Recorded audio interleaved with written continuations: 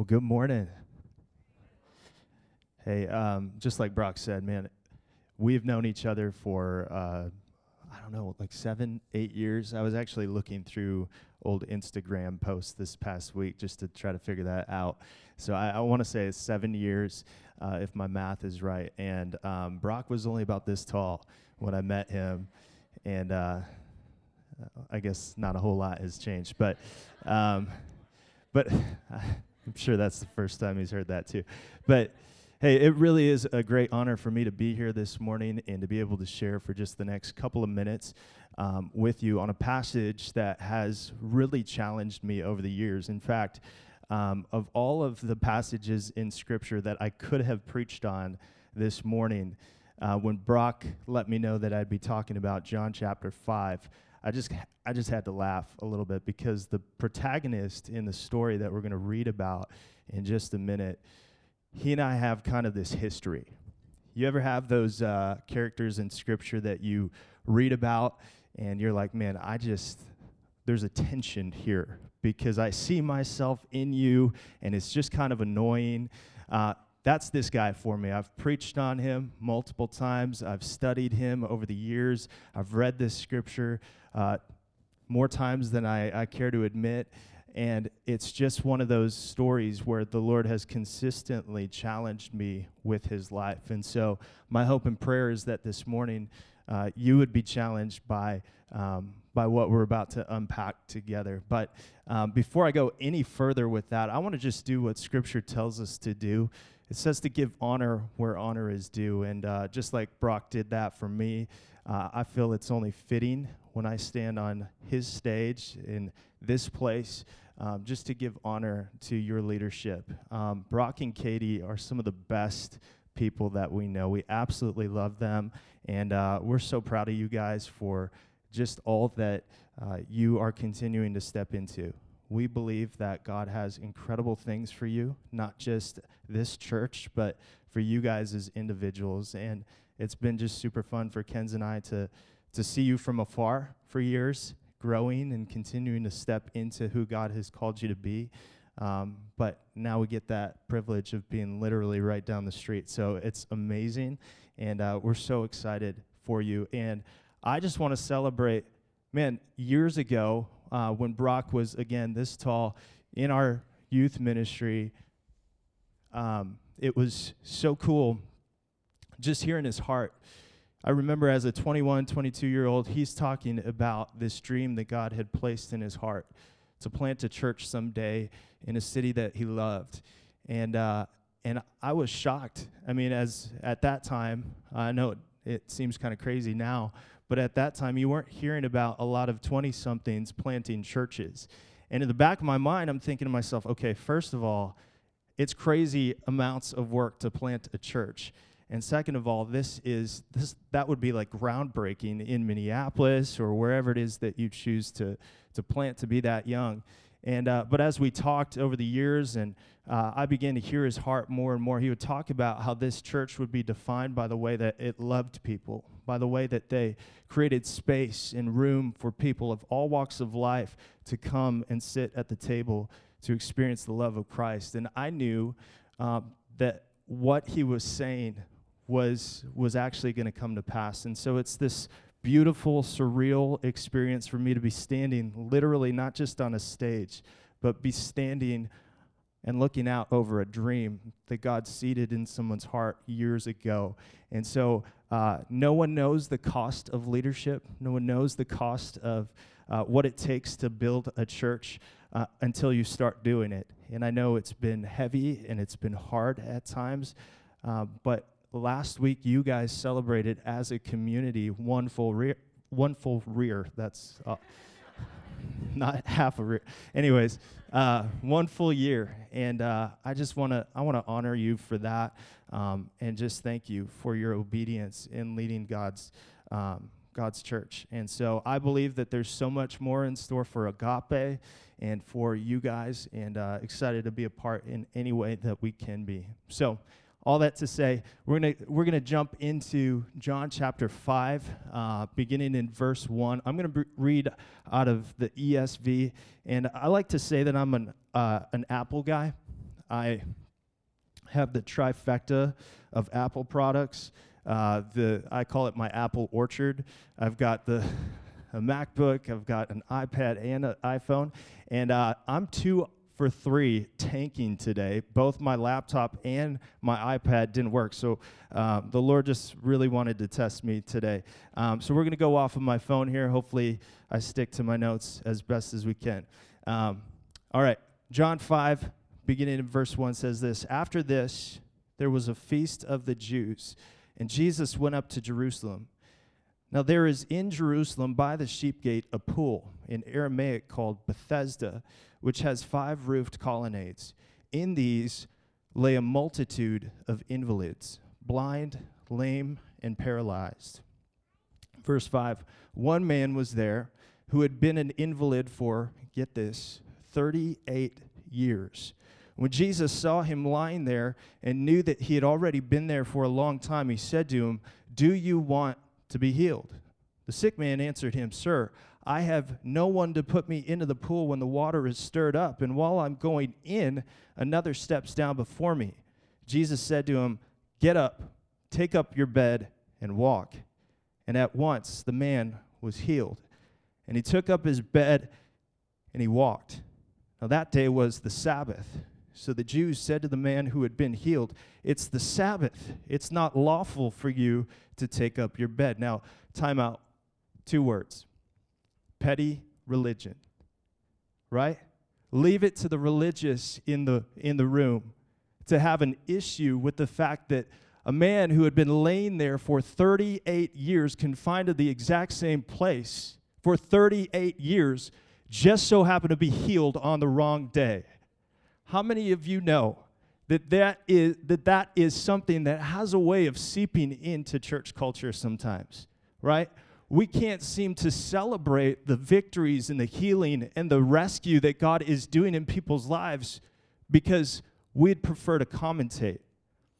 I just believe that this is not my message at all. This is just something that fires me up. We need to, as a community, begin to move beyond commentating on the way in which God does things and move and posture ourselves to be people who celebrate, people who actually celebrate the progress in other people's lives. It doesn't matter that they don't look the same way that we do. It doesn't matter that God chose to deliver them in a moment, in an instant, at an altar, and it took you 10 years to find your deliverance. The bottom line is this: the more we celebrate, the more we're going to see God continue to move. And so we don't want to stifle progress, and we don't want to stifle growth that God wants to unleash because we are preoccupied with justifying all of the reasons why it's illegitimate. Amen? So, that was for free. Verse 11 ends by saying this: "But he answered them, 'The man who healed me, that man said to me, take up your bed and walk.' I just did what Jesus asked me to do, and guess what? He healed me." So, a little bit of context before we really unpack this scripture. The story is set, as it said, in Jerusalem.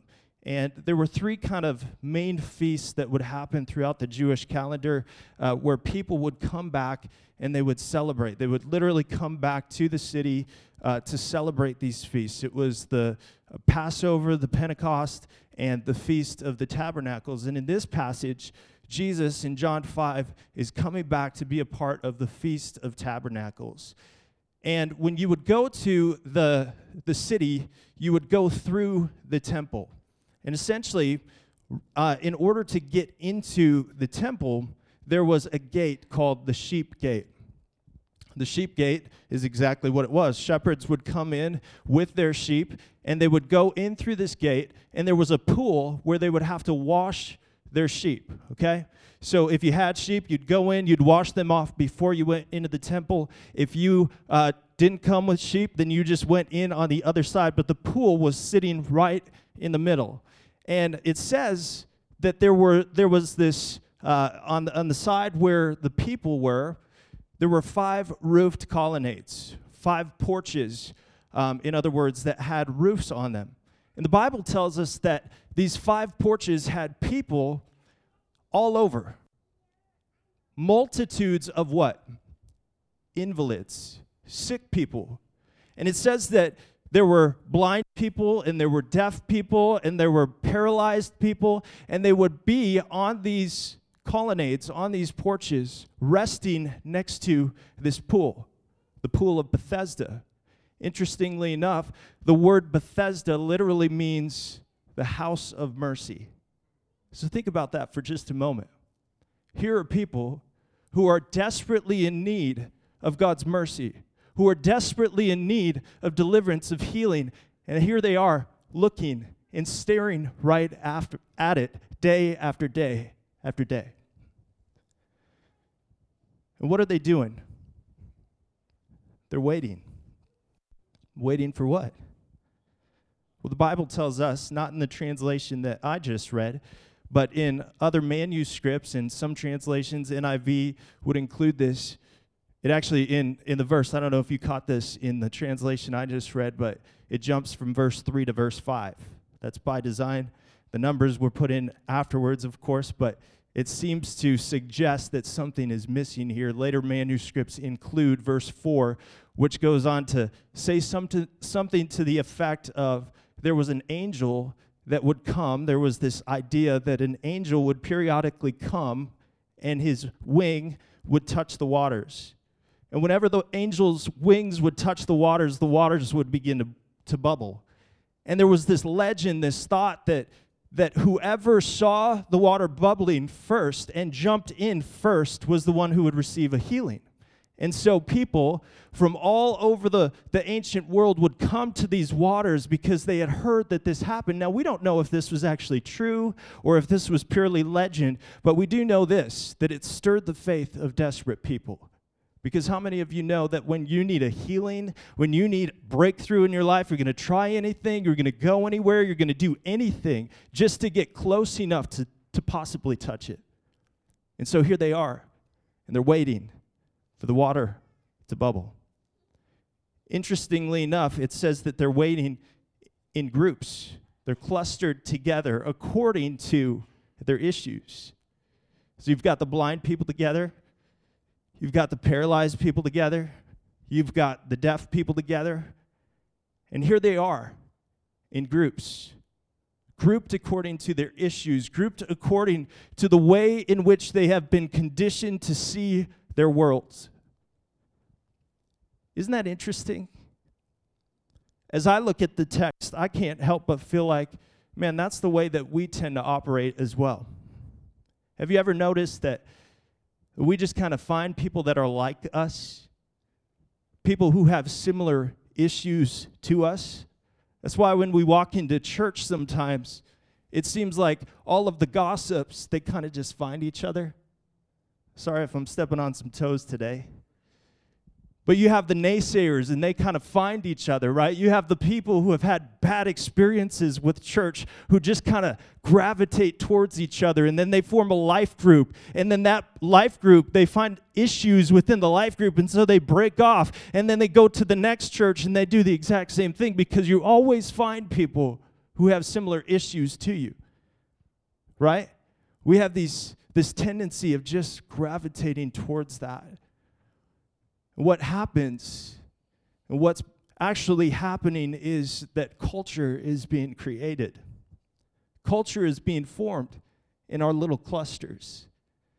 We just talk about what's been going on, and we talk about our issues, and we get so wrapped up in our issues that we actually don't even identify as people anymore, but we identify by our issue. Oh, I'm so-and-so, and I'm anxious. I'm so-and-so. Hi, I have struggled with this for a long time. I'm so-and-so. I have this issue. I have this past. And we identify by our issues. And what happens in these cultures, in these clusters, is we sit around and we look at the promise and the opportunity that waits for us in the house of mercy. But instead of actually diving in, we just sit around and we expect other people in our clusters to affirm us because we don't really want to be changed. We just want to be affirmed. We have a culture today that says, affirm me and accept me for who I am, but don't ask me to change. I don't want you to actually push me towards something different. I just want you to tell me it's okay for me to sit in my stuff because you know what I'm going through. I want you to tolerate me. I don't necessarily want you to push me to change.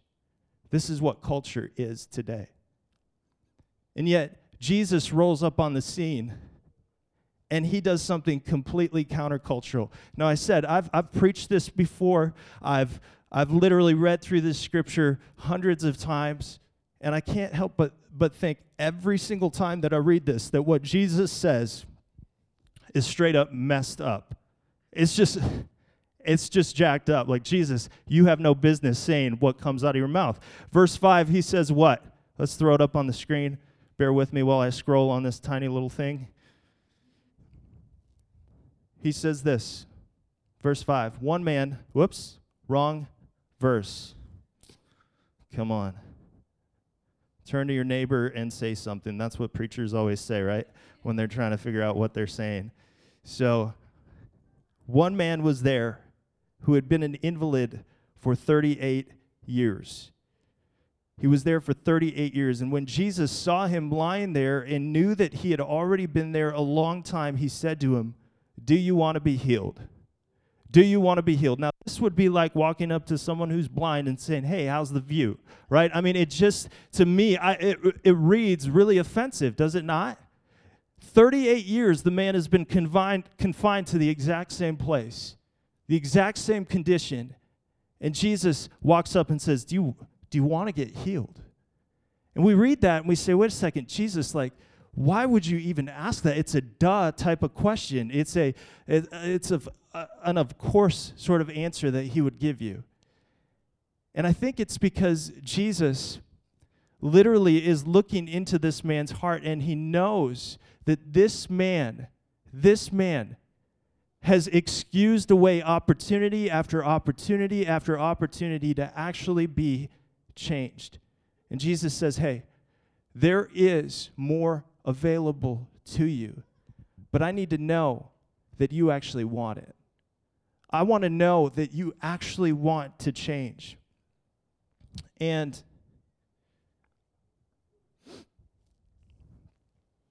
what Jesus is really asking him is, are you willing to begin to take responsibility for your change, for your healing, for your progress? Are you willing to actually begin to take on some of the responsibility? And we have this culture within the church that says, well, I'm just going to show up, and I'm going to cross my arms, and I'm going to be in the presence, in the environment of the Holy Spirit. Like, I'm just going to be around God, but if he wants to change me, then he can come and get me. If he wants something to change in my life, then he's going to have to show up, and he's going to have to do the work. And let me just tell you something. Jesus will never, ever, ever impose healing on your life. Jesus will never force you to heal. He will never, yes, amen. Jesus will never force you to begin to move forward in your life in any particular area, but he will always invite you to be a part of it. He will always invite you to move beyond your comfort, to embrace a little bit of discomfort so that progress can actually be had in your life. But he has to know that you're in this thing as well. So he asks him, do you want to be healed? Do you want to be healed? Do you want to begin to take responsibility for your life? Do you want to begin to remove the label of victimhood that you've lived under for years and years and years? Are you willing to give up your current way of life and begin to embrace some things that might feel uncomfortable for your own progress? And you would think that a man who has been laying there for 38 years would say a resounding yes. Absolutely, I'm so sick of being close enough to see your healing available. and yet far enough to not be able to actually embrace it. Anyone ever been there before? Where you can see the dream, you can see the breakthrough in your marriage, you can see the breakthrough in your family, you can see the breakthrough that is fully available to you, and God's been speaking to you. This is it. This is the year. This is the opportunity. This is it for you. And yet it just feels so far away. There's this tension, right? And Jesus rolls up and he invites him to begin to change. And you would think 38 years he would say yes. But instead, listen to what he responds with. I think this is so telling of why he's been laying there for 38 years. He says this, instead of a simple yes, get me off this map, he says, sir, I have no one to put me into the pool when the water is stirred up. And while I am going, another steps down before me. Excuses. Excuses. Jesus asks a simple question. The man responds with an excuse. And listen to what he says. He says, Jesus, I have no one. In other words, it's not up to me to be healed. It's not my responsibility. It's everyone else's responsibility to push me towards those things. Listen, Jesus is not here to enable us.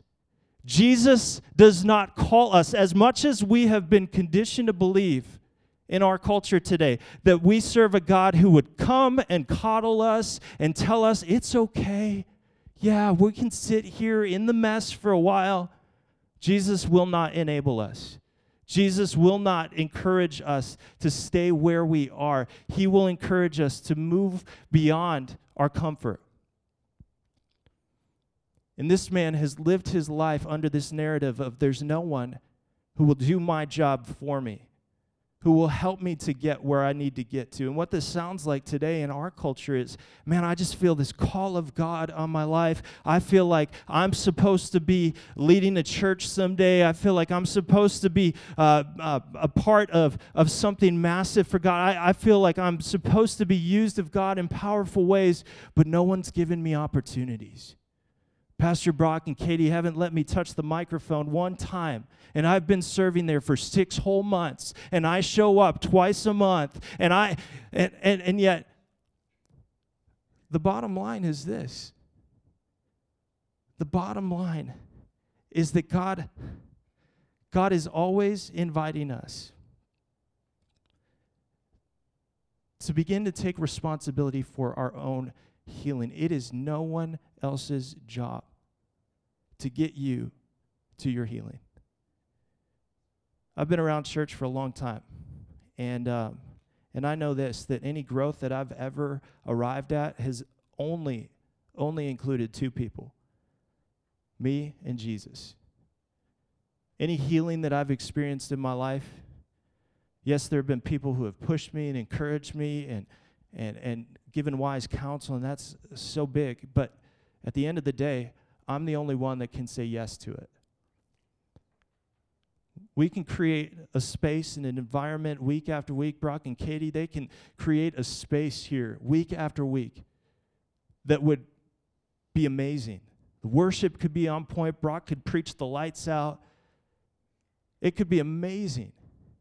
And yet at the end of the day, people who walk in with issues could walk out with the exact same issues week after week after week. And it comes down to a simple yes. We can't say your yes for you. We can't get you to move from your comfort. That's only something that you can do.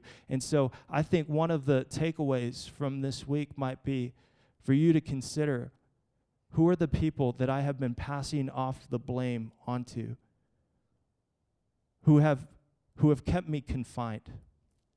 I've been saying it's because of so-and-so that I can't move. It's because of my past. It's because of my dad. It's because of my mom. It's because of something that happened to me and something that someone spoke over my life years ago. And listen, I get that. I've been in that place before. I've said that narrative before so many times. But the reality is that no one No one is worth 38 years of your life. No one is worth 38 years of you staying in the exact same place, looking out at all that's available to you, and yet not being able to attain it. It's time for you to move. It's time for you to put away the excuses, to stop passing on the blame, and to get up and to walk. He goes on to say this, and I'm going to close here soon. If my phone will load. You guys are so gracious. Thank you. You're actually lucky that my notes did go down, because I literally have like 10 pages worth of notes. So Lord knew you needed a reprieve from long-winded preachers. I'm not making this up. I am scrolling this much. Verse 8, Jesus says, "Get up, take up your bed, and walk." Now, I know that sounds oversimplified, right? And it's not necessarily fair for me to stand up here and say, well, just get up and walk. Get up and do something. Listen, I have seen and experienced and been around people and even felt the effects of this myself, the heaviness of depression and anxiety. And I know sometimes, man, you can try to will yourself to move and it just doesn't happen. I've been around people over the years in ministry who have struggled with addictions, and they can try to will themselves to break it. And it's just not breaking. But the reality is this, what I've found is that what does break it is us beginning to embrace a new identity, is to begin to untangle our identity from our issue from our identity. And to say, I am not this anymore. But in fact, God has called me a son. He's called me a daughter. And so I'm going to begin to, even as woven together as it may seem, as bound up as it may be, I'm going to begin to do the hard work of untangling all of the lies that this is who I am, this is what I am, this is who I will always be. I'm going to begin to diffuse those lies and embrace the truth of who I am. And what Jesus is doing when he says, get up and walk, is he's saying, listen, you don't have a problem. There is potential within you that has yet to be realized. And what I love about God is that he will always speak to our potential, not to our problems. He will always speak to the potential within us, not to our problems. He will always speak to our identity, not to our issues. And Jesus invites us today to get up from where we've been, to get up and over the mindsets that have become so ingrained for years and years and years, and to begin to embrace this posture of just being a son and a daughter and saying, this is who I am. This is who I am. I know I've been telling myself otherwise for years, for 38 long years. But today I'm making the simple choice to say, yes, I can walk with you, Jesus. Yes, I can walk into freedom. Yes, I can walk into a narrative that looks a little bit different than what has been afforded me over the years. Jesus says, get up. And he says, pick up your bed and walk. And a lot of people, when they preach this out there, would say, how dare Jesus tell us to do something so oversimplified? The way I see it, how dare Jesus invite us to do something that seems a little bit hard, right? How dare Jesus to call us into something greater than the life that we've been living? And yet, if you look throughout Scripture, all you'll see is that there is always an invitation for more. That's what I love about Jesus is that I might be broken down, I might be jacked up, I might be in my head, and I might be going through it, but there is always an invitation from the Lord to seek more. If you would take my hand and if you would walk with me, I promise you there's more for you. And so it says in I believe it's verse 9, it says, at once, the man gets up and he takes up his bed and he begins to walk. At once. What I love about this text is that Jesus isn't saying, hey, go and run a marathon. How absurd would that be if Jesus looked at this guy who's been laying where he's been laying for this long and says, get up and run a marathon? Like that, it's one thing to say, get up and walk. It's another thing to say, get up and run a marathon. And yet I think that sometimes that's the way we interpret it. I think sometimes we look at this text and we say, Jesus, you're asking too much. No, I'm not. I'm asking you to just take one step. I'm asking you to just get yourself up. Get yourself moving. Get yourself in a small group. You keep talking about the fact that you don't have community. Find a small group. Pastor Brock, Katie, the team, they get up week after week. Join a Z group. Join a Z group. I should do that. I should really do that someday. It's okay. I'd like to just talk about the fact that I don't have enough friends in my life right now. Instead, it feels a little more comfortable. Listen, it's up to you. Man, I want to see breakthrough in my marriage. I want to see breakthrough in my marriage. I want to see breakthrough. And yet, it's so much easier to just talk about the fact that you didn't have a good model of what a marriage looks like than to actually identify good models all around you in church circles and people, even in your workplaces, that God is highlighting and saying, they've got it. Go pursue them. Just go engage them in a conversation and say, hey, can we do coffee? God is giving us an invitation to take one simple step. It's not our job. It's not our job to run a marathon. It's not our job to do the actual work of healing, but God always invites us into our own healing. In fact, as you read throughout these next few weeks and you study the different signs in the book of John, what you'll notice is a very common thread. That Jesus rarely will do something without inviting someone into what he's doing. Because his prerogative is community. His prerogative is companionship. It's communion with his people. And so we have that option. We have that opportunity to step into the more that God has in store for us. So I want to end today, and I don't know how I'm doing on time. I don't know what time you guys usually end. Are we good? Okay, sweet. Another 45? Okay, good. Because you know when you say we're going to end today, that's really only ending number one. And then you go into, especially if we had like music up here, it would go another 45. Easy.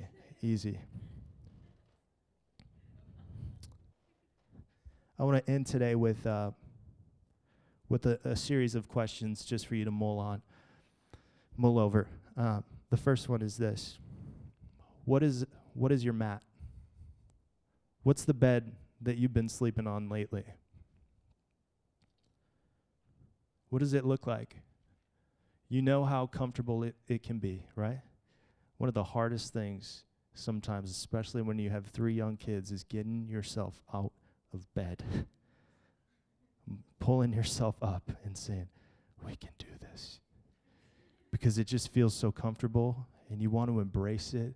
You want to just kind of live there, right? You've become really comfortable on a bed of sorts, on a narrative, on a story that you've been telling yourself for a long time. And no growth will take place until you identify and you call it what it is. You need to start naming your bed. Some of you are like, I'm not tracking right now. Does that mean I need to call my full-size bed? Sorry, I don't know. You need to go home and you need to sit with yourself and say, sit with yourself. What am I saying? You need to sit down and you need to say, what are the things that I've just been replaying over and over and over? What is the story that I have been telling myself over and over and over again? If you can't see it, then you'll never move off of it. Secondly, who have you been passing blame onto for your condition? Who are the key characters who keep coming up in your story? Who you keep saying it's their fault that I'm not further along in my story? You need to sever that narrative as well. You need to say, I'm not going to live into that lie anymore, but instead I am going to take full ownership of where I am today. You have a vision that God has deposited in your heart for your future. And it's time for you to silence every other voice but His and to begin to pursue those things today. It's just you and Him. Thirdly, what's your next step?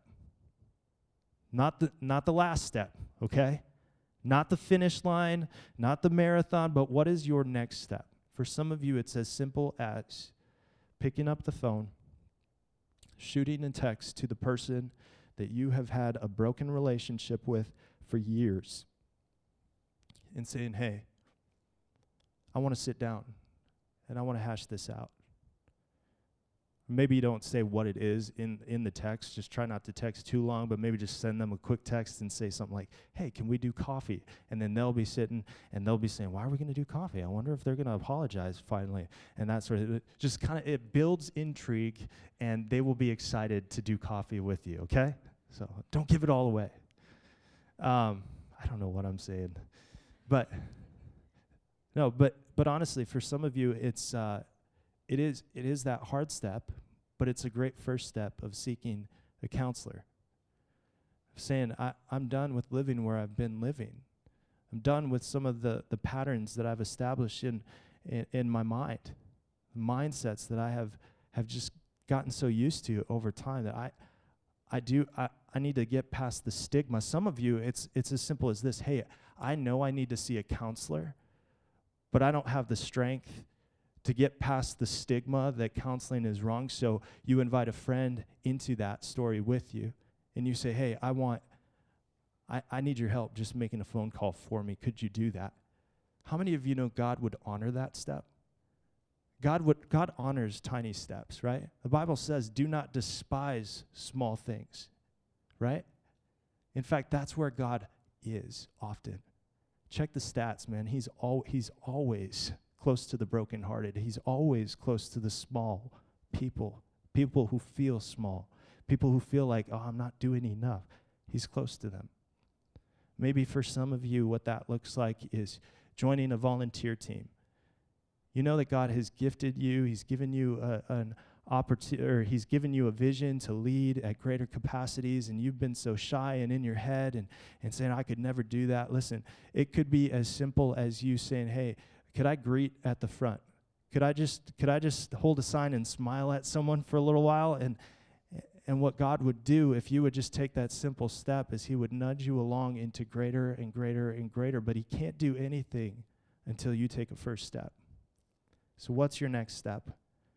And lastly, and worship team, you can come up, just play some background music here. And we'll see if we can go another 45.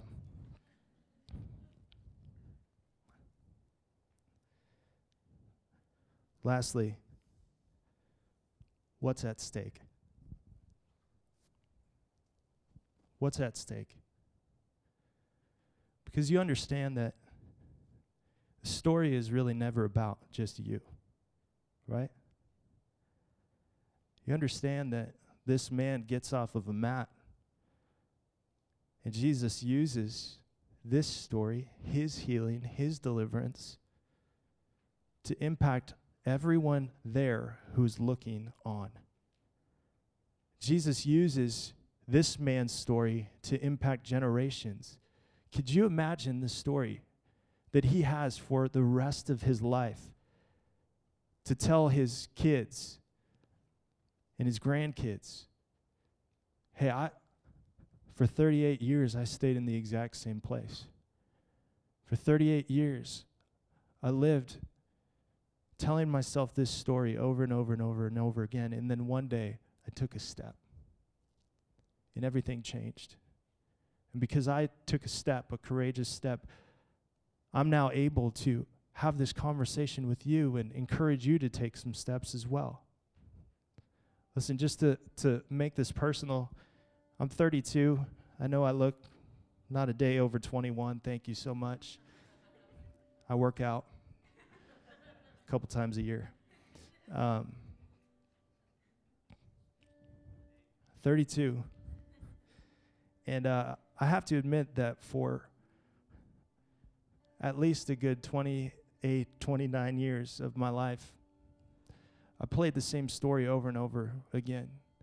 Told myself I wasn't significant, told myself I had no value. I grew up in a house with two parents who were immigrants, and I watched them work their tails off day after day after day after day, and still at the end of the day, struggled to figure out how they were going to make ends meet. And over time, I embraced this narrative of, I don't have enough. We don't have enough. And it was this poverty mindset that had deposited itself into me in a deep way. And it eventually evolved into what I said at first, is that I'm not enough. I'm not good enough as a husband. I'm not good enough as a father. I'm not good enough as a leader. I'm not a good enough church leader. I could never lead a ministry. I'm not going to engage enough people. I can't do it. I'm not enough. And I just feel like the Lord over the years has just invited me into a new story. He's done it gracefully at times, and at other times, he's done it in the same way that he did with this man and said, hey, Matt, do you actually want to get well? Like, do you want to move from where you've been? Because the way I see you, you're not an invalid. You're not invalid. You are marked. You are marked by my fingertips. You are my son, and I see you for who you are.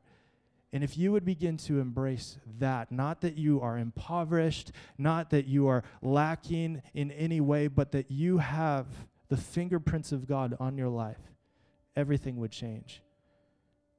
And I'm just here to say, I haven't fully arrived yet. But I know this, that I am off the mat. Because I've taken some steps. And every day, there's that tendency to want to just lay in my bed. But there's also an invitation that I feel and I hear from the Lord that, hey, there's more for you. There's more for you. Would you get up?